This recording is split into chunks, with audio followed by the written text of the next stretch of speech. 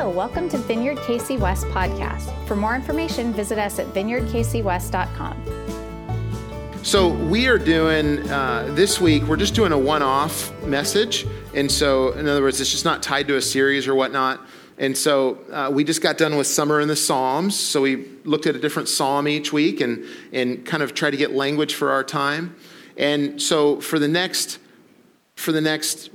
today, we're just doing a one-off message. And then next week, we're doing a 2-week talk on the church and the kingdom. And so Jesus talked mostly, out of any subject, he talked about the kingdom of God. And studies have been shown, though, what's interesting is that's one of the least talked about topics by churches. And so you'll see it referenced if it's in the passage or whatnot. But so the first week, we're going to talk about what is the church. Okay? So in other words, it's pretty good to say, like, what are we doing? Okay, what are we doing here? And then the next week is we're going to talk about the kingdom of God. So that's the next 2 weeks. But today, we're actually going to be in John chapter 2, verse 1 through 12. And so you can open your Bible or app and whatnot, and you can turn there. Words will also be on the screen. But what we're going to see today is we're going to see Jesus model a spirituality that's naturally supernatural. Spirituality that is just somebody being themselves, and yet the very life of God interacts in time and space. Like they didn't have to ratchet it up or put on a different suit or become somebody else for God to invade time and space. And this was important to me on my journey with God. I grew up out in the country, and so for me, I saw church buildings. I heard people discuss different religions, and I never was really drawn to religion. I'm still not. I've never, the whole thing, and people talk about it like they're choosing a car and which one's better, and I think they're missing the point. And so for me, I always experienced God in the country, outdoors, and so through creation and the environment and whatnot. And so, but in my teens, I remember the first time I think I noticed that God was maybe personal. And my dad was getting his MBA at Cal Poly University in San Luis Obispo, California. And they have this thing called Poly Royal. And so there's this big party, and they have booths with all the different clubs and stuff. And it was the first track or evangelism that I got. And it was this square track, and it had Jesus with these big long hair and beard, and he's surfing. And he's just tearing it up on this wave. And it's yes, Jesus is king of the waves too. And as a surfer, I'm just wow. And so I looked at this but what struck me is that it was God personal in real life. Whereas I looked at religion or the building and stuff, and I was just it doesn't add up. That may help you, but it didn't add up to me. And so it all changed, though. Shortly after that, I ran into some people at the Vineyard there, the Vineyard Church in San Luis Obispo, and they invited me to hang out and stuff. And then we went on this ski trip. And I didn't know how to act at church. These people did, most of them, and the kids and stuff. But on the trip, the people, what I noticed was, because there was skiing and hanging out and going down sled rides and all kinds of stuff, what I noticed is that the people were the same when they were hanging out having fun. And for me, that was big because I was struggling in some different ways, and it was the most fun I had had in years.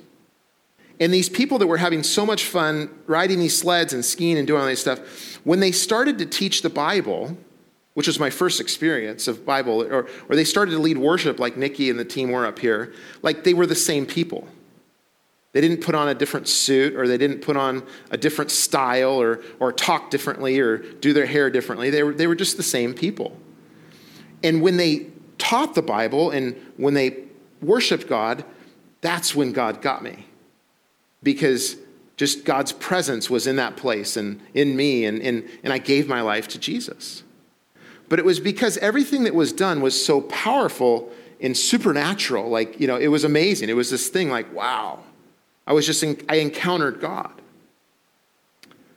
But the people, the vessel was just natural. And so that's kind of a picture of naturally supernatural, where ordinary people just are kind of themselves, and then God works through that. Like, we don't have to ratchet it up. And it's really like a distinctive of the Vineyard. I'm not saying other people don't have it, but it's something that the Vineyard group of churches have said, this is us. And that's why, for me, I think I found the Vineyard, is because, like, I didn't recognize or equate God with the buildings that said they were with God for some reason, right, as a kid, but it was like, but then all of a sudden when I saw God, I knew when he showed up. So this whole idea of naturally supernatural is that, avoiding hype, like avoiding emotional manipulation, that kind of stuff. And so it's kind of a tradition that, like, when God's moving and stuff, you don't dial it up, you dial it down because you want it to be God.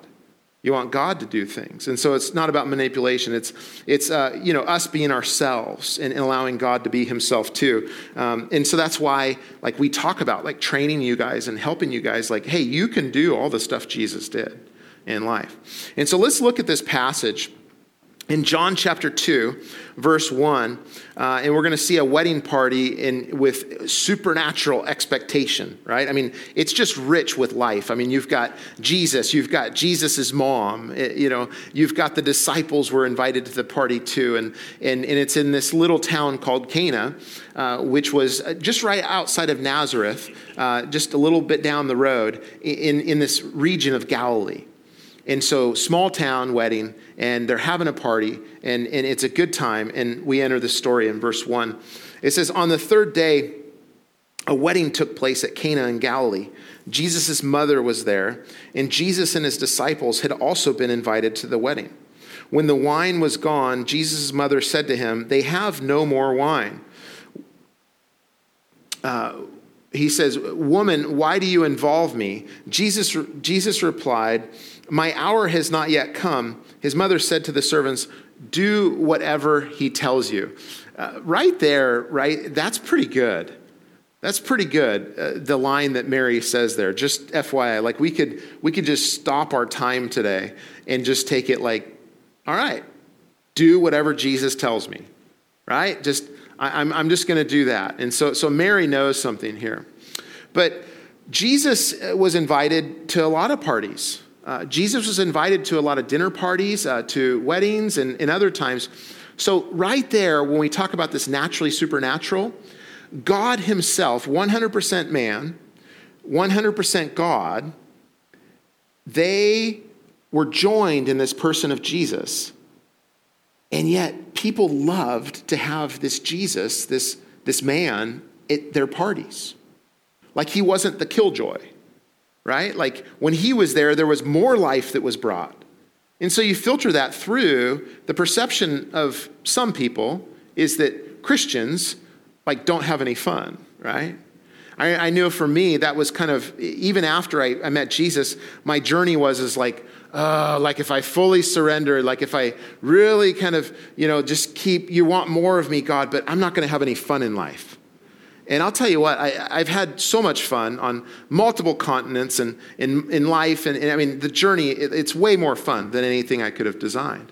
But Jesus was always invited to these parties. Now, to run out of wine at a wedding was a major social faux pas. I mean, it was bad stuff, like for the bride and groom. And so you have this young couple starting out life, and this would be something in a small community that would be brought up for years. They would be the ones, no matter how successful they were. And it was really kind of an insult almost to the people that you didn't have enough wine for them. And so this was a bad thing that was going down here. And then we see that Mary had an expectation of Jesus doing something because she goes up to Jesus and she says, they have no more wine. I mean, she doesn't think that Jesus is like a distributor. Like, can you get one of your trucks over here and give him some wine? He doesn't have connections. She's thinking that he can do something in the natural that's supernatural. So also, too, remember Mary, she was shamed, right? Just like this couple could have been if things went bad. Because why? Because she was the one that all the rumors went around that she was pregnant out of wedlock, and Joseph still married her, but there was this weird thing, and I mean, she said that God did it, right? And so she probably saw Jesus as a young boy and throughout his life rely upon the Holy Spirit and show his will and his identity and do miracles. Maybe she ran out of something one time and Jesus just multiplied it by the power of God. And so she's like, oh, Jesus can do this. And so she goes to Jesus and says, do whatever he tells you. But I love the expectation here. I love that Mary has an expectation that God would do something in the midst of a party, right? That it's not about it just being at the temple, that's where God does stuff. And it's not that you had to be doing something religious for God to do something, but God was right there. And also, too, that he cared about silly things like enough wine. Like, that's pretty intimate, too. Like, believing in God enough that he cares about these little things that we care about. And so I love the expectation. And it's so challenging, right? It's so challenging to think beyond our borders that way. So the next thing we see in verse 6 is we see that Jesus makes really good stuff, right? Like you go somewhere and whether it's food or drink or whatever, and it's kind of like you look at the price and you look at maybe what you can afford, or maybe you look at what you like, and sometimes the price doesn't matter when it comes to wine and other things, but we see that, there's the good stuff, right? I want to have the good stuff tonight. Well, what Jesus we see is he makes really good stuff. He makes really good wine. That's what we're going to see. So verse 6, it says, nearby stood 6 stone water jars, the kind used for the Jews for ceremonial washing, each holding from 20 to 30 gallons. And Jesus said to the servants, fill the jars with water. So they filled them to the brim. Don't you love the expectation there? Like the faith, right? Jesus says, fill the stone water jars, and they're filling them to the brim. But it's this thing that has to do with the law.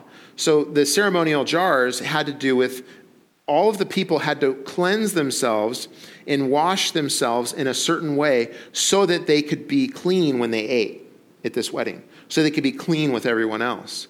And so it's this picture like Jesus baptizes, in a sense, these tools that are used for the law, the old way of trying to know God. And yet there's this new way, and now they're going to be used to bring new wine, like something new out of the old. And so it's a beautiful scene. In verse 8, it says, then he told them, now draw some out and take it to the master of the banquet. Now, again, key line, Mary said, do whatever he says to you. Now you see these guys, they do it. It says they did so. So they have great faith. They have great faith, and they have very little to go on. And yet they're having great faith in Jesus. And this is the beginning of his ministry, and so they didn't have all kinds of data to go off of. They're just believing in him. And so it says they did so, and they stepped out, like they're stepping out onto the water. They're stepping out into this place following after that. Because imagine this. The master of the banquet, he is to taste the wine at this part of the time, because they had been looking for more wine. They ran out, and you're going to learn something about how things normally went at the weddings. And it's this kind of part of the ceremony, part of the whole deal. And they bring the wine to the master of ceremony, and what if it's just water? I mean, and think about it this way. What if it hadn't changed yet? Like you're the servant and you dip it and it's just water, and you've got the ladle, let's say it's a ladle, and you're walking over there and you're saying to your buddy, the partner, you're like, man, it's just water. We are going to get thrown out here. We're going to look so silly. And some of you are going through times like that in your lives right now.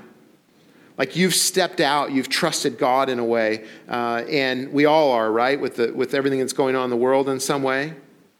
But you are trusting God with certain things, and you're deciding, I'm not going to go by my emotions. I'm not going to go by what people tell me. I'm not going to go by my own wisdom or background, but I'm going to trust God because I believe God has told me that to do such and such in this, and I'm going to believe him on this.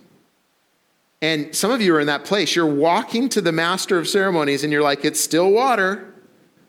I mean, what if it didn't turn to wine until it touched his lips? Or even you ever eat something and it's got like a trailing taste? Like it tastes one way at first and then all of a sudden, like what if it became wine as it kind of settled? We don't know. but it's a picture of faith. It's a picture of faith and trusting in Jesus.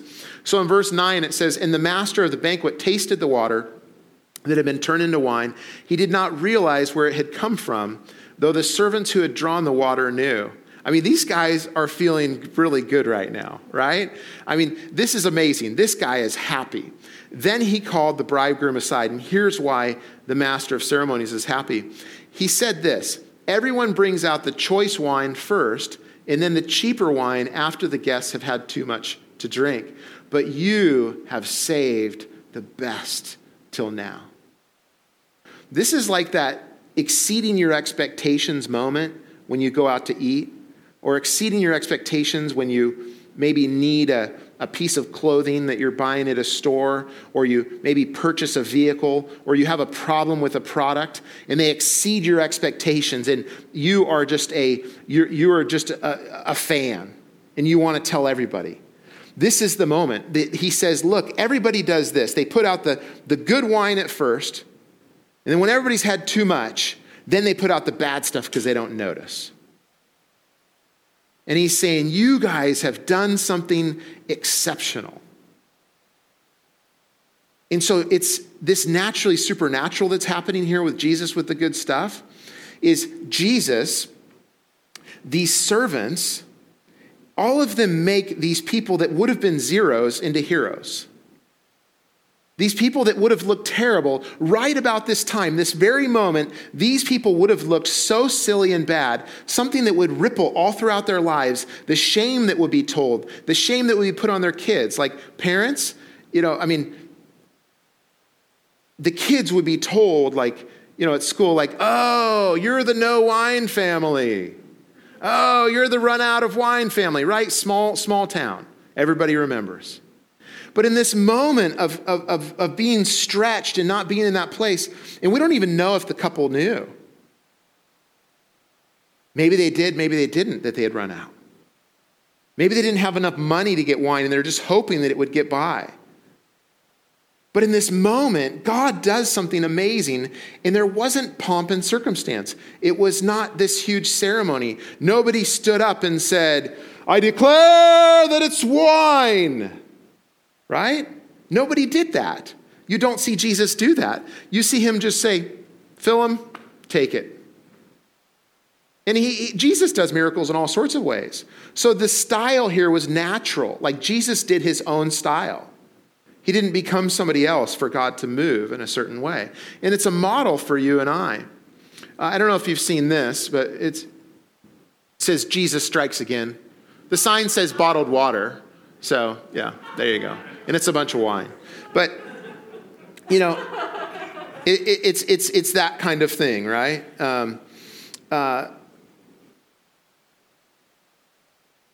Think about that. We read these stories, and Mary had an expectation. The servants had faith in Jesus, and Jesus was ready to do something in the midst. And it's his first miracle. In verse 11, it says, "What Jesus did here in Cana of Galilee was the first of signs through which he revealed his glory. And his disciples believed him." Yeah, they did. They're ready. They had seen other things before, but now they're like, wow, who is this that we're with? And so when we are naturally supernatural like Jesus, and we let our faith permeate like our real life in where we're at, whether it's school or whether it's work or whether it's our neighborhood or even our home. When we do that, what happens is that people's lives are changed. You see, you guys, there's this false idea that the way that people come to know Jesus is by going to church. Like, in other words, the initial. It's always somebody. How do they get there? Very few will come there because of our website or through something on social media or whatever. Very few. If they're looking for it, if they already have a context for God, they may do that. But what if they're like me? Like, what if they don't necessarily equate God to the building or to the religion? Like, they just don't have a clue because they're non-religious. They weren't raised that way. The only way that they know is by being at places like a wedding, and all of a sudden God shows up. I mean, how do you argue with that? That's why when I first became a Christian, there was some people around me that kind of pushed like this kind of like, you got to be able to argue with people and like convince them about all of this stuff about God. And there's a time and a place for that, as long as that's what the person is looking for. But I never asked that question. It was just kind of like, hey, I got double barrels loaded and here's all the stuff. And I'm going to prove to you that all this is real. And it was pretty frustrating because people would be like, yeah, I guess what you're saying is right, but I don't know. I'm like, wait a minute. I did the thing and I explained the thing to people and people are still like, I don't know. And then as I got around some other people, they kind of shared this idea. It's like, hey, what's God doing in that person's life? Good question, right? Like, did I think that like God rode in with me? Like when I drove in, like he had never known that. Oh, thanks for introducing me to this person, Cody. This is wonderful. No, God knows this person from the beginning of time. And so when I walk up to this other part of the crown jewel of God's creation, God has known them always and loves them. And he's already working in their life. And so I started to learn like, I would start to ask God, like anytime I go anywhere, God, what are you doing today? And show me what you're doing. I mean, it's a concept that in John chapter 5, Jesus does that. He says, I only do what I see the Father doing. So in other words, Jesus was very intentional about what he did, but what he was doing was what he saw his Father working. So in a crowd, that's why Jesus would see a certain person or a certain thing, and he would go after him. It's just like as you drive around here, there's cornfields and soybean fields. Soybean because you plant soybeans, corn because you plant corn. That's what's going to be the harvest. And so that is with God. He's moving in different people's lives in different ways. Some people are ready. Some people aren't. So the key as a follower of Jesus is to notice what God is doing in people's lives. And then to partner with him in that. I mean, isn't that fun? When we took communion a couple weeks ago, that's one of the things we like recommitted to is that we said we recommit to this ministry of reconciliation. Like that's what God is doing on the earth. Like, if you think of accounting, right? Or your bank statement, right? You guys all, I know you, when you get that bank statement, you reconcile your bank account and your checking account, right? You do all that, right? But it's making sure that the numbers that are here match the numbers that are here. You reconcile it. You make it the way that it should be. And just like the bank statement that you get typically is always right, God's equation over here is the right one. And so God's bringing people back into here so that they have full health, full life. And so we get to partner in that. So in verse 12, it says, after this, he went down to Capernaum with his mother and brothers and his disciples. There they stayed for a few days. Again, Jesus naturally supernatural. He didn't all of a sudden bask in this or what. He's just like, great. We did it, right? Because it's his reality. He rejoiced in everything that happened, but it doesn't say like he set up shop there and had this I'm going to put a throne out here. And he got that God had so much more to do. And that's why I included this verse. Typically when people teach this, they don't include this because they're like, oh, this doesn't have to do with the miracle. But yes, it does. This has everything to do with the miracle. This has to do with that he was naturally supernatural. Like the supernatural came, but he was natural. It's like saying afterwards, then afterwards they just went and hung out. It wasn't like they did some big religious thing. And so this was Jesus' first recorded public miracle. So the first of signs which revealed his glory. So the weight of who he really was, that he was God in the flesh, that was partnering with the Holy Spirit and the Father to bring about the reconciling of men and women to know him. The invasion of his kingdom. And it says that his disciples believed in him. Now, Jesus came back to Cana. We read in John chapter 4. He came back later. And he came across a government official. And the government official, his son was sick, had a high fever. He was down in Capernaum. And he says to him, he's like, hey, come and help me. And Jesus is like, man, you guys just want a sign. And so Jesus comes back and he's like, I'm not going to play games. And then he's like, okay, please help me. And he says, your son will be well. And he goes back And his son recovered at that very moment that Jesus declared that. So you see Jesus doing things in this area. Why is that? Because they were hungry. Like he saw God moving on hearts and lives. There was a harvest to be had there. And there's this video I want to show you guys in just a minute. It's of Eleanor Mumford. She's English. And so you will love her. Within about 3 seconds, you'll want for her to be your grandmother. She is just amazing. But I heard her share this story several years ago, and it's so encouraging, and it's a great example. It's just a wonderful story of somebody like you and I just being naturally supernatural and partnering with God and what he's doing, and not really necessarily having much faith or experience with it, but just God does something. And so after the story, I'll talk a little bit more about this, but when you have this idea of being naturally supernatural, there's some things you can do, and these are important, is we need to move on from secular to sacred, right? There's this idea that like church and religious activities are sacred, and then there's this secular world, and that's that. No, everything is sacred. Everything is dripping with the presence of God. This is his world. This is his place. So everything that I do and everywhere I go is sacred.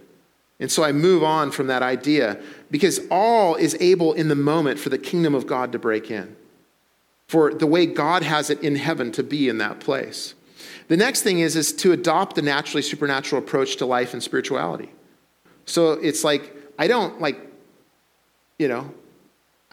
put on this thing. I just am who I am. And I'm somebody that's knowing God. And in that, I just see where he's working and join him in that. So you be yourself, right? And then the next thing is this, you guys, if you're going to adopt this, is that you can learn to do the stuff that Jesus did. So it's not also something that like there's super special people, and then there's some people that kind of get to watch those people do it. Like those people are the pros. You can learn to partner with God and do the things that Jesus did, like that we talked about today, right? But it's the way you learn is by doing it. It's repetition. The way you learn is by looking silly sometimes. The way you learn is in expectation at weddings and other places and just saying, God, what are you going to do? And I went from this place of not knowing any of that, but people taught me, hey, here's this, and do you see this? It seems like God's working here. Why don't you go pray for that person and see if God speaks to you about that? So that's what we do. We try to do here, right? Like when we have the times at the end that we pray for each other and stuff, and when we have the classes on how to hear the voice of God and pray for people, like that's what we're training you to do. Because it's something you can learn to do if you make it a part of your life. And I've heard stories of you guys doing that. And I would say that when you do it, you see it change and happen a lot more. When you don't do it, you don't. Chew on that, right? It's just like when you come with expectation. One of my mentors just taught me this. It's just like when you go to church or you go to the market, you go somewhere, just like, God, would you give me something to give somebody else? Would you give me something to give somebody else? And then it's like you're looking for it, right? And then when you see it, then the faith comes in and you got to do it. But let's hear this story from Eleanor Mumford right here as she shares.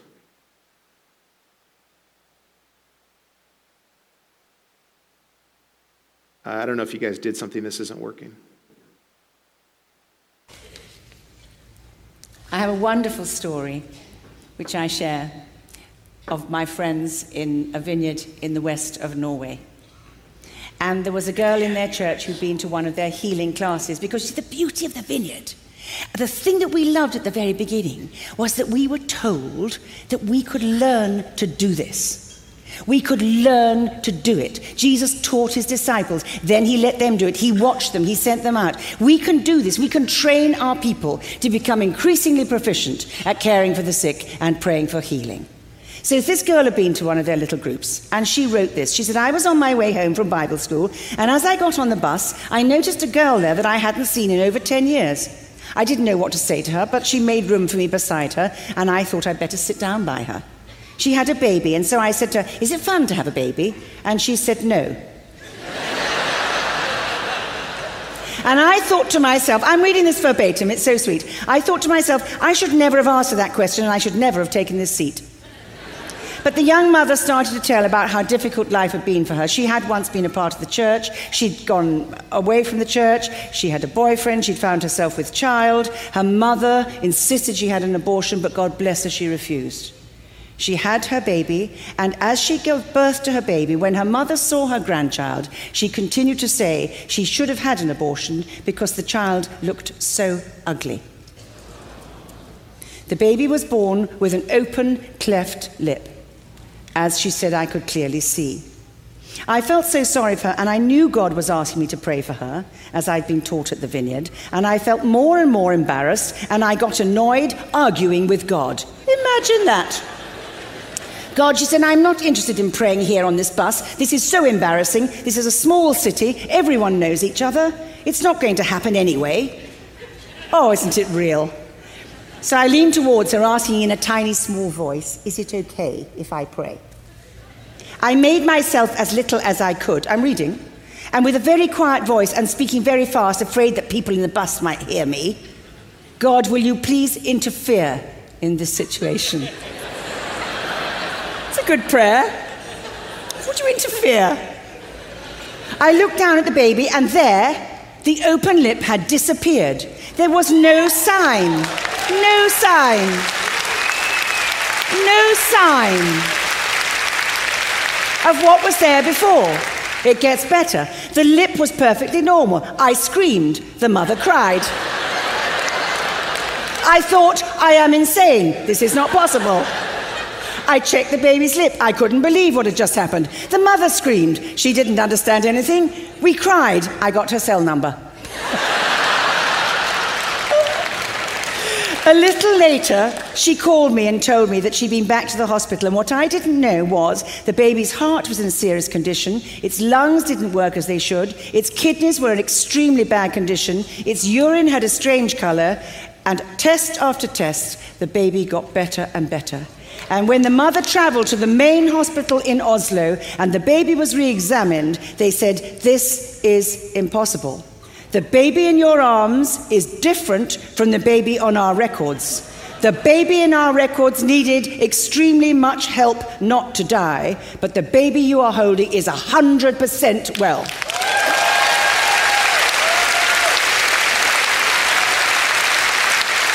And why I love that story and why I tell it, she was so ordinary. She was so shy. She was so frightened. She was so unsure. Her faith was so low. But because she loved Jesus, she obeyed his commandments, and God came in and did the rest. It's a wonderful thing. A wonderful thing. Yeah. Isn't that good? Isn't that good? So encouraging. So encouraging. What I love about this story is that there was so much that she didn't know, right? Like the cleft lip was enough, right? And she didn't, like, and that's the thing is there's this bar that's set so high, like I have to be this great practitioner or whatever, but it's just simple faith, ordinary people trusting an extraordinary God. And here's the thing too, God may not ask you like to pray for a baby that has all these issues or whatever. God may not ask you to pray for a sick person. He may ask you to make some cookies for your neighbor. You don't know, because he works through cookies. He works through prayer. He works through all kinds of stuff. But the key is to do what he asks you to do. I mean, it's really that simple, because he's doing stuff, and he brings healing and life to the world through you and I. Like, that's how he's always done it. Isn't that amazing? Isn't that amazing that he does it through you and I? And so let's stand, and Nikki's going to lead us in another song of worship here. And I want to challenge you. I want to challenge you to just, like, if this is your heart, is just a simple prayer to the Lord, is to say, God, use me like that. It's up to him, the scenarios, but just a simple prayer as we're worshiping, if that's your faith, is just say, God, use me like that. which, let's break that down. Caring for somebody that God loved. That's it. That's what it means. Use me to care for somebody that you love and help me to have the faith to follow through and do it. Simple prayer. Pray it while we're worshiping, and I'll come back up at the end. Thanks for listening this week. If you're looking for ways to serve, give, or get connected, please visit vineyardkcwest.com.